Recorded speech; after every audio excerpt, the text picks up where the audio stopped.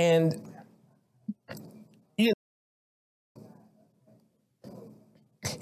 it's tough for me because I see how differently people are treated. I'm talking about when you have peaceful protesters that are met with tear gas and full-on military force so that someone can go and take a photo in front of a church with an upside-down Bible. But then you have people who are coming in with improvised explosive devices, who are coming in with spears and swords and pitchforks and guns and zip ties. And they're taking selfies with them.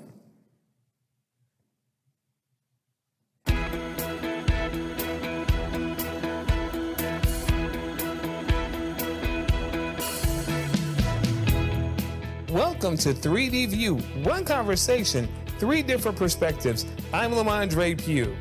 I am David Perez. And I'm Richard Strice. Thank you for joining us.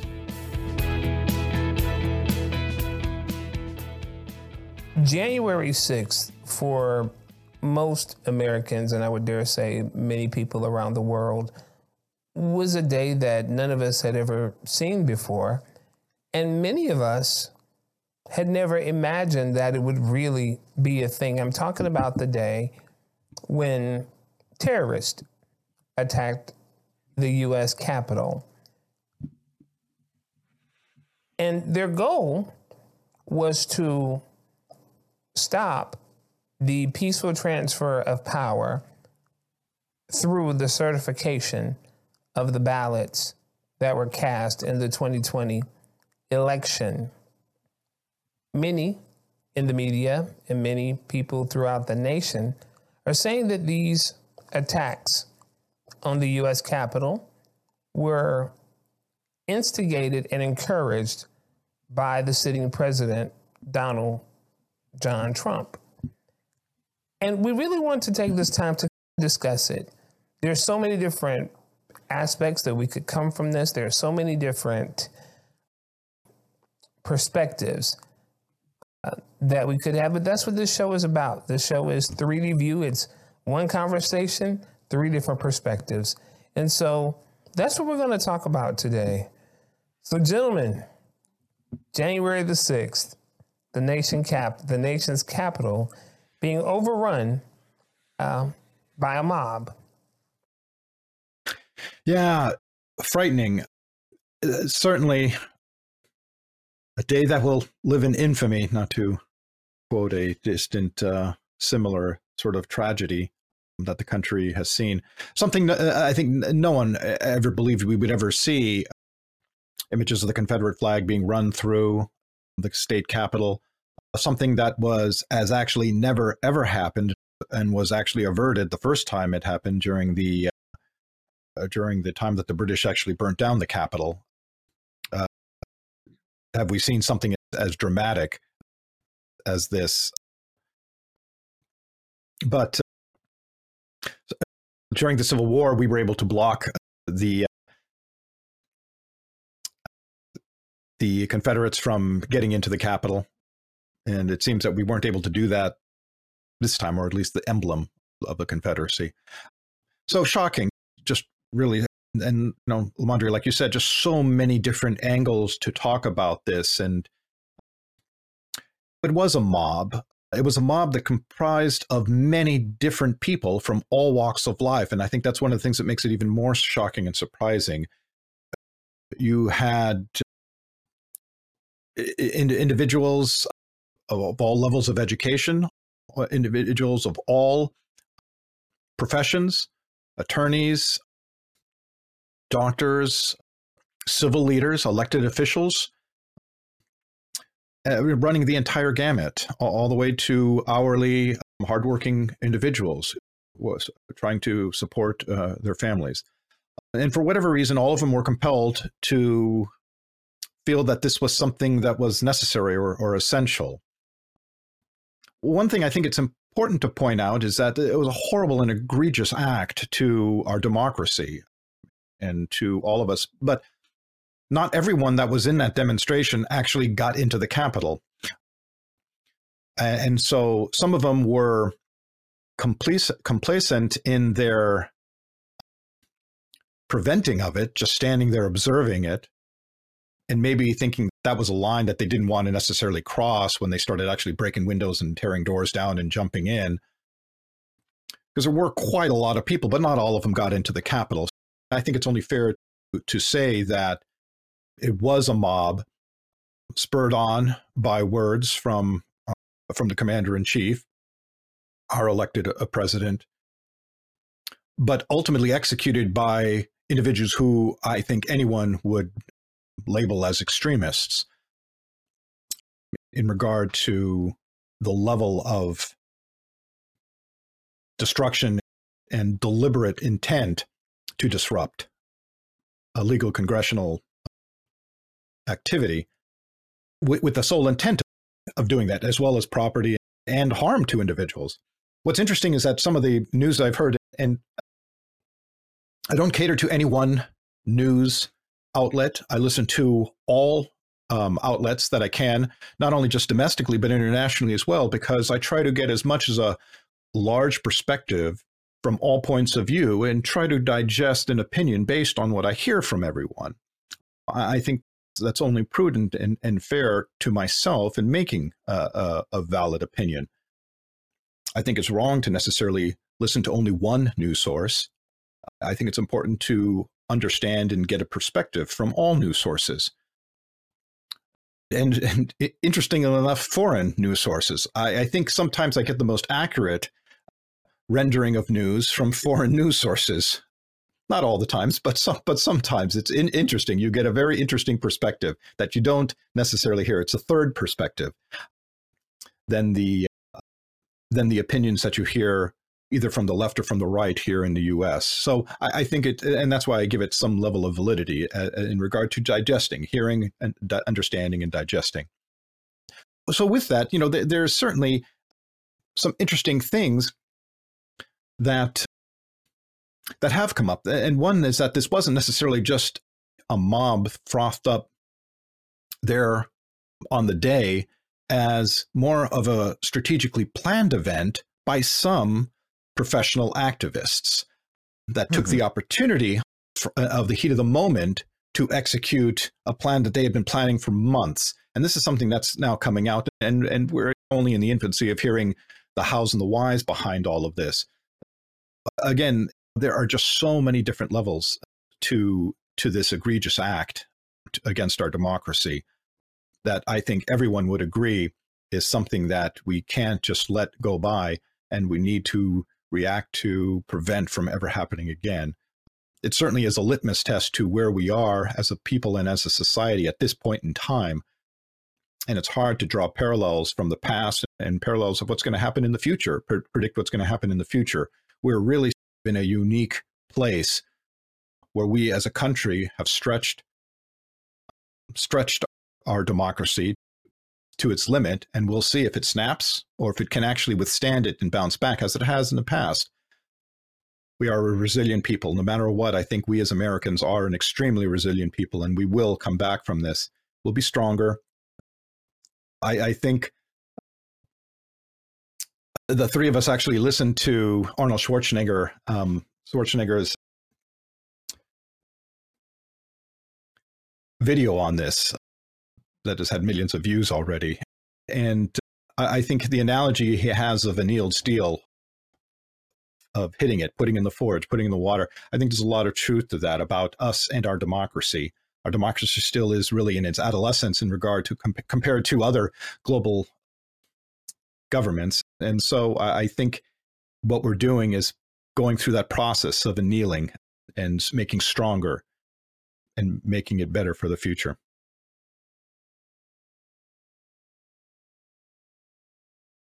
Yeah. One thing that I would like to talk about is the fact that we were all basically on cloud nine, thinking 2020 was over, everything was better. And I say this coming from Costa Rica, right? Being completely away from what happened, but it really was like a grounding moment, letting everyone in the world know, and pretty quickly in 2021, that we're still in this, right? That 2020 was not just a year that ended in the 31st of December, or that we have a clean slate. Absolutely not. We have a lot of work to do, because there's everything that happened on 2020 is going to have repercussions. It's going to have a ripple effect across the world, and of course in the US mostly, because the US has suffered from neglecting a lot of people for a lot of time, and all of those groups are angry at the system. And now the system's trying to control this, and I understand that urge to try to make people understand that this is not right, that you cannot be against democracy and get away with it. Do something so blatantly absurd and post pictures of yourself on social media and pretend like nothing happened. But I would also like to bring to the conversation a time in Costa Rican history that something like this happened. And I know that when we think about Costa Rica, it is always a Pacific country that has a very stable political system. And that's mainly true. And the reason for that, I think, stems from this event that happened in the 1800s, I think, when we were fighting for our independence. There was a group from our independence from Spain. There was a group of people that thought that we should remain part of a kingdom. And there were others that thought that we should become a state, a full-fledged country. The ones that wanted to remain part of a kingdom, since Spain was not going to keep us anymore, they had to find another one. So they found Mexico, the Kingdom of Mexico. And they decided to fight about it. And there was a civil war. Of course, the scale is absolutely small. Almost no one died, if you take into consideration the amount of people. But there was a big fight. And in the end, the people that won were the ones that were in favor of becoming a country. So they had to decide what to do with the insurrectionists, the ones that were against the state. And in those conversations, there was a very wise man that told them, so you want to kill them. If you want to kill them, you don't kill them with guns.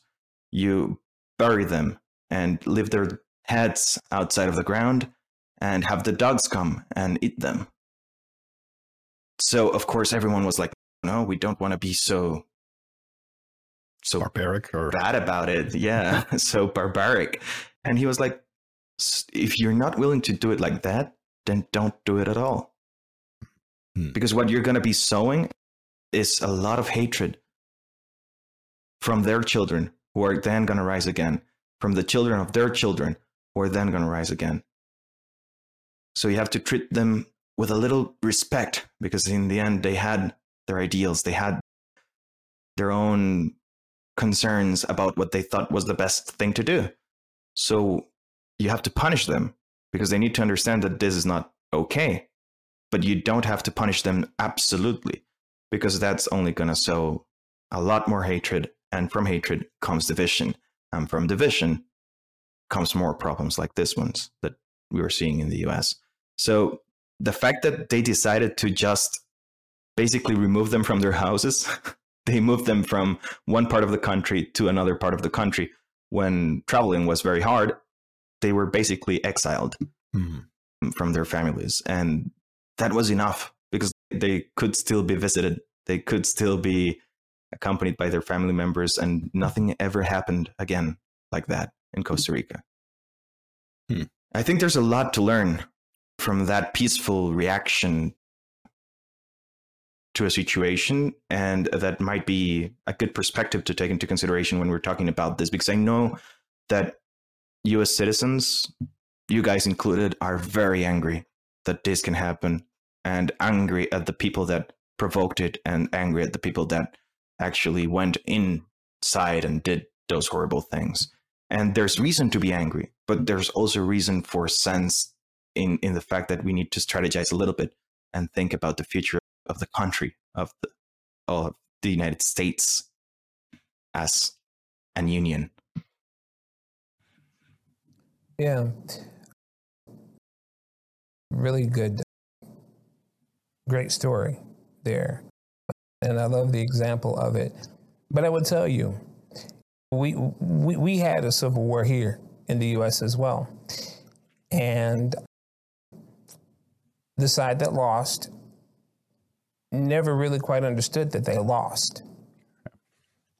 And this is why you have the Confederate flag being paraded through the Capitol in this insurrection, okay?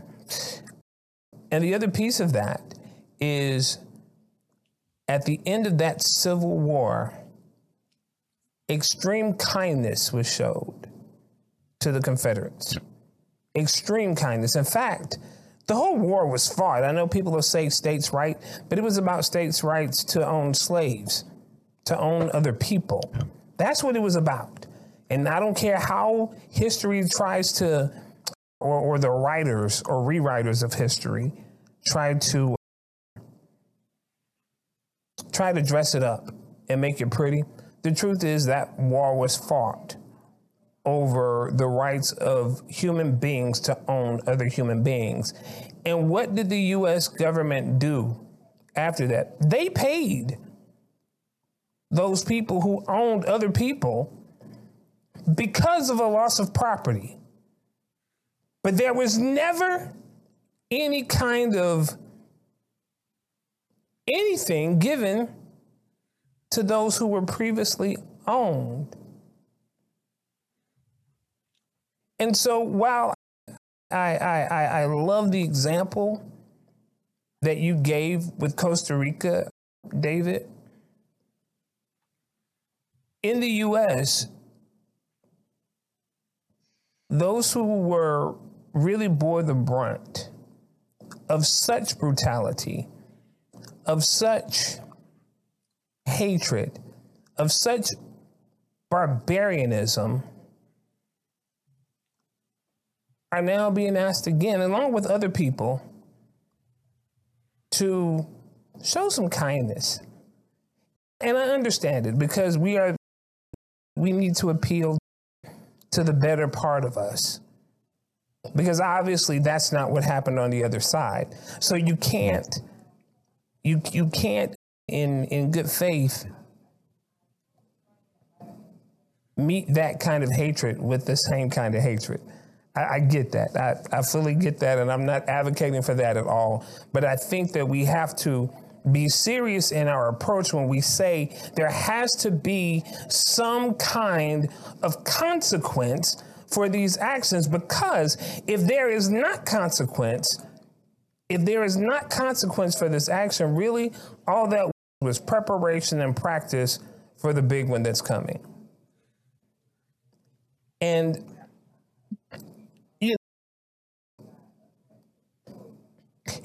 it's tough for me because I see how differently people are treated. I'm talking about when you have peaceful protesters that are met with tear gas and full-on military force so that someone can go and take a photo in front of a church with an upside-down Bible. But then you have people who are coming in with improvised explosive devices, who are coming in with spears and swords and pitchforks and guns and zip ties. And they're taking selfies with them. They're being escorted into the building. It's what Richard said. You realize then that this was a coordinated, thought out, planned out event. And yes, may have been thousands of people in the background that they weren't down with the breaking into the Capitol and whatnot. They really thought they were going to just stand out there and go rah, rah, shish, boom, bah. You know, that's what they thought they were going to do. But no, there was a point of that spear There was a tip of that spear that had other ideas, who knew exactly what they went in there for and had the plans to do so. They erected a noose and a scaffolding on the west side of the state capitol. They chanted, "Hang Mike Pence." So when we start thinking about how we move forward, and we absolutely have to think about how we move forward, and my thinking is we have to move forward without the rose-colored glasses on, without the concept of there are good people on both sides, because those people who broke into the Capitol, even if they got whipped up into the heat of the moment, there still has to be severe consequences for those actions. And I'm not saying that we should line them up and shoot them. I'm not saying that at all. But I'm saying we have to do this in a way that democracy stands strong and that we cannot be the company that co-signs this foolishness, in other words. And so, am I angry? Yes, I'm angry. Do I feel like if there was not an example of two Americas, this should be your greatest example of it, because we saw it played out and we've seen these things played out. I hate when I hear the equivocations of what happened as a result of the protest when people's lives have been taken by the police in this country and very little has been done about it. And then you compare that to this? It's a false equivalence. It's a false equivalence. Yeah, I hear you and I agree that we need to be very strategic in our approach as to how we deal with this, but we also need to be swift and we need to be exact. Yeah, I think one of the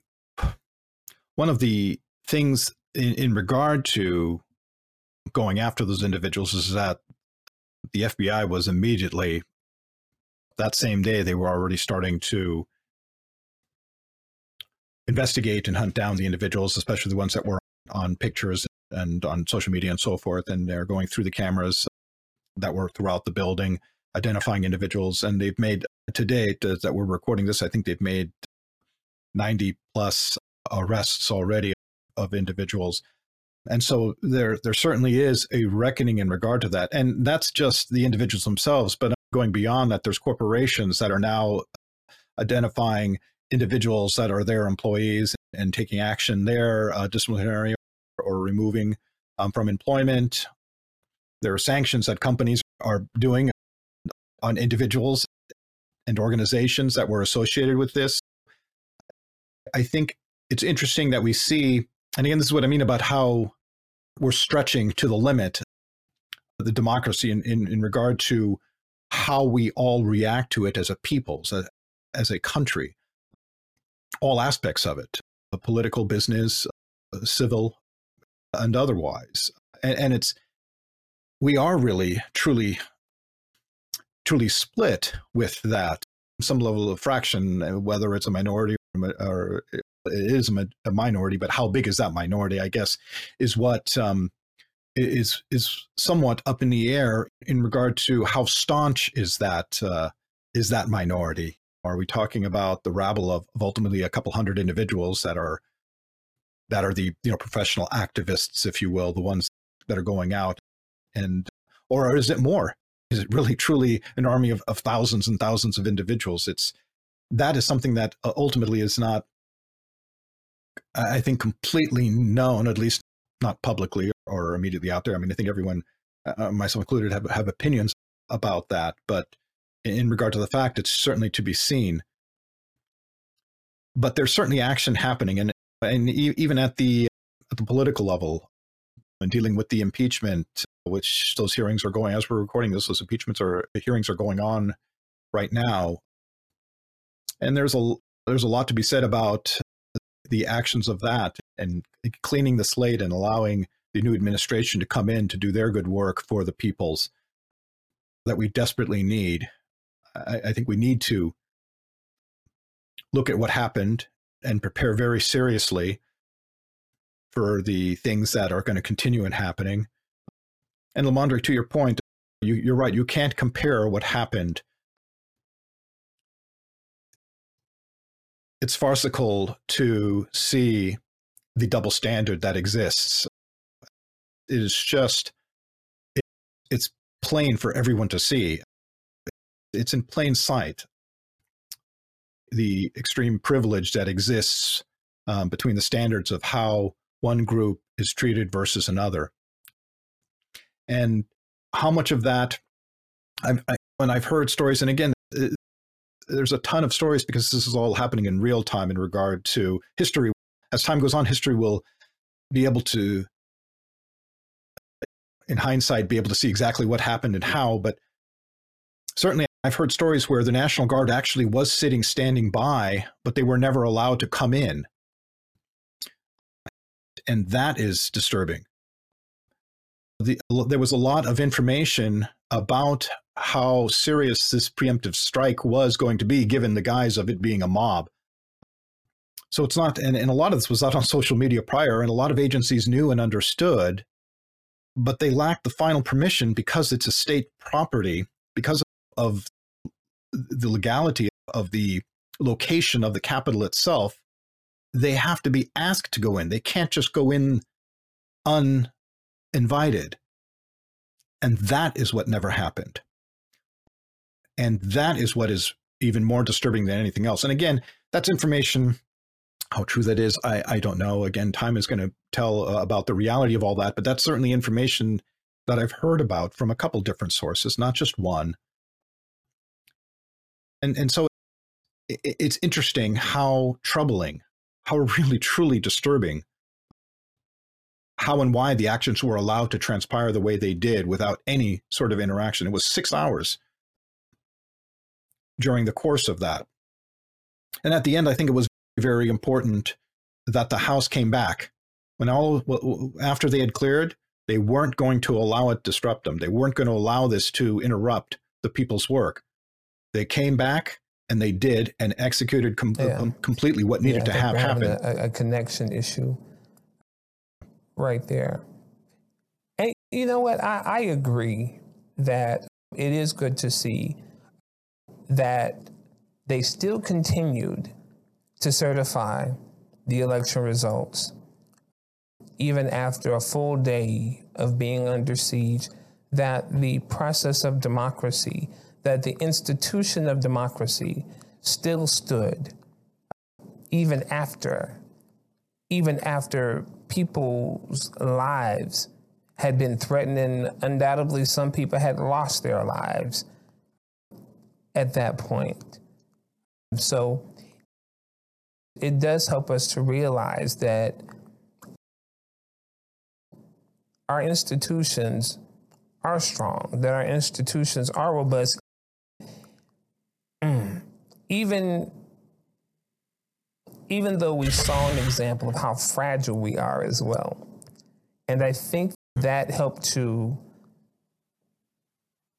if nothing else, it helped to realign that this democracy is fragile and that there has to be faith and a commitment to ensuring that our institutions stand. A part of sustainability is trust and a shared set of values. Those are key elements in sustainability. And I think to Richard's point, the fact that that certification of those votes still carried on is a real testament to the commitment that, even if we don't agree all the time, that the majority of those that we have elected to represent us still hold true to those institutions being of value. Yeah, at least at some level, there's still some ingrained respect for democracy more than anything else, because it's a very thin line, the one that democracy hangs from. it can break at any point when any part of society starts to lose trust. And we have talked about this. Trust is an essential part of living in society, because basically the reason that society exists is because there's a social contract. But if it keeps being broken from one side being more favored than the other, when we talked about equality, or all of those types of things keep happening, that those thin lines that connect democracy start breaking. And when all of them break, democracy is no more. And I think what could have happened if Trump had more support inside the Senate, if they really wanted, they could have overturned the election. Yeah. And there would have been nothing to do. They could have done it legally, quote unquote, and made it legal, as it has happened in many other countries, like Venezuela, like Cuba. And he could have stayed in power against the people's choice. There were a few people that were against him or were more pro-system than he thought, and he lost that battle. But the thing is that even if Trump is impeached and if he can't run once more, because we know he will run once more if he's allowed to, there's always going to be a chance for someone else to do this. And we need to understand that's a possibility all the time. So we need to be vigilant. We need to be very vigilant and trust the system. And if you don't trust the system, work the system to make the system better, not work against the system.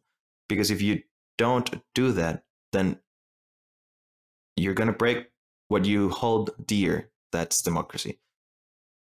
I'm not saying that democracy is the best thing that's out there, because there probably is a better way of doing government, but we don't know it yet. So if we want something better, let's build it together, and let's find consensus and just build back better. Really build back better. There's nothing else that we can do. And again, this was a wake-up call for every single one of us to remember that life keeps going on, even if you're celebrating with your family on January 1st. We still need to work. We still need to make the world a better place. We still need to fight for what we think is right and try to take that fight within the system. Because I really believe that if the farm is getting rotten from the inside, there's nothing you can do from the outside. You're only going to see it rot and break. So political participation is going to be very important for all of us that are angry to take part in this and make things better. But we need to make it from within. Yeah, and in a peaceful, civil way. Yeah, of course. It's interesting. Ben Franklin often referred to democracy as the divine civil experiment and a work in progress. And I think that's very true. The democracy is a living entity. It's ever evolving and having to continually adapt to the times and to the times. We live in very different times than we did 200-300 years ago. And as a result, we've had to make slight adjustments to democracy, to our sacred documents, to the Constitution, as time has gone on. And we will continue to do that. We will have to continue to do that, to adapt and to mold and to... It's not wholly perfect, because we're not a wholly perfect people. No one is. This is the curse of of our species. We are imperfect beings. And so as a result, we're not always going to get it right. We will try very hard to do the best we can, but sometimes we may miss the mark. And I think this is one of those periods and times where we can say we may have missed the mark. How did we get here? We got here for a number of different reasons, for 4 years of complacency. This didn't happen overnight. And really, it's more than 4 years. It's more than 4 years of complacency.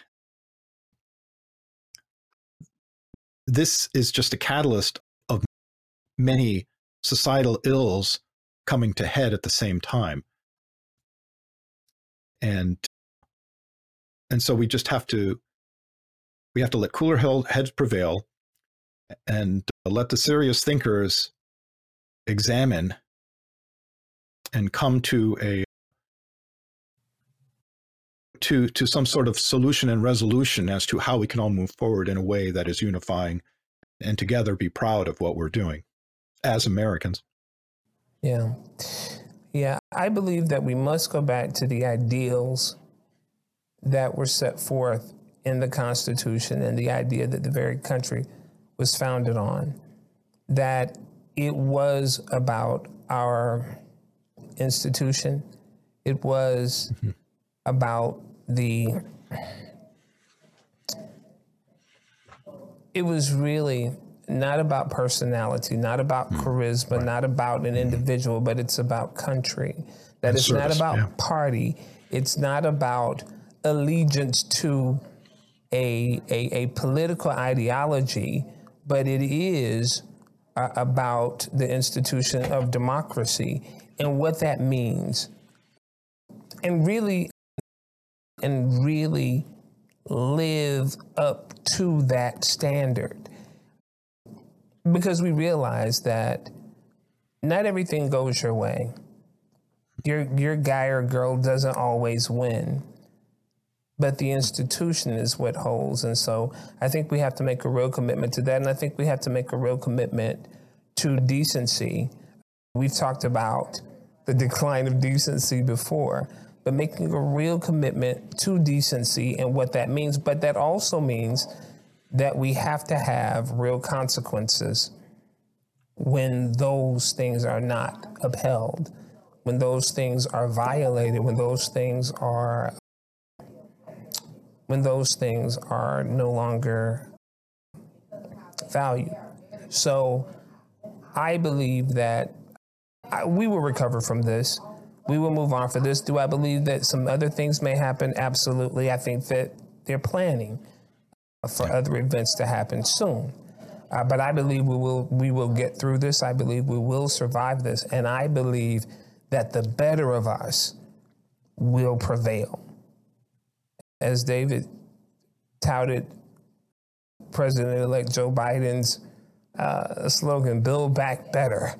So that's the goal, to build back better. And I will tell you, we did not expect this to be our first show of the new season at all. But hey, that's the way that things are. And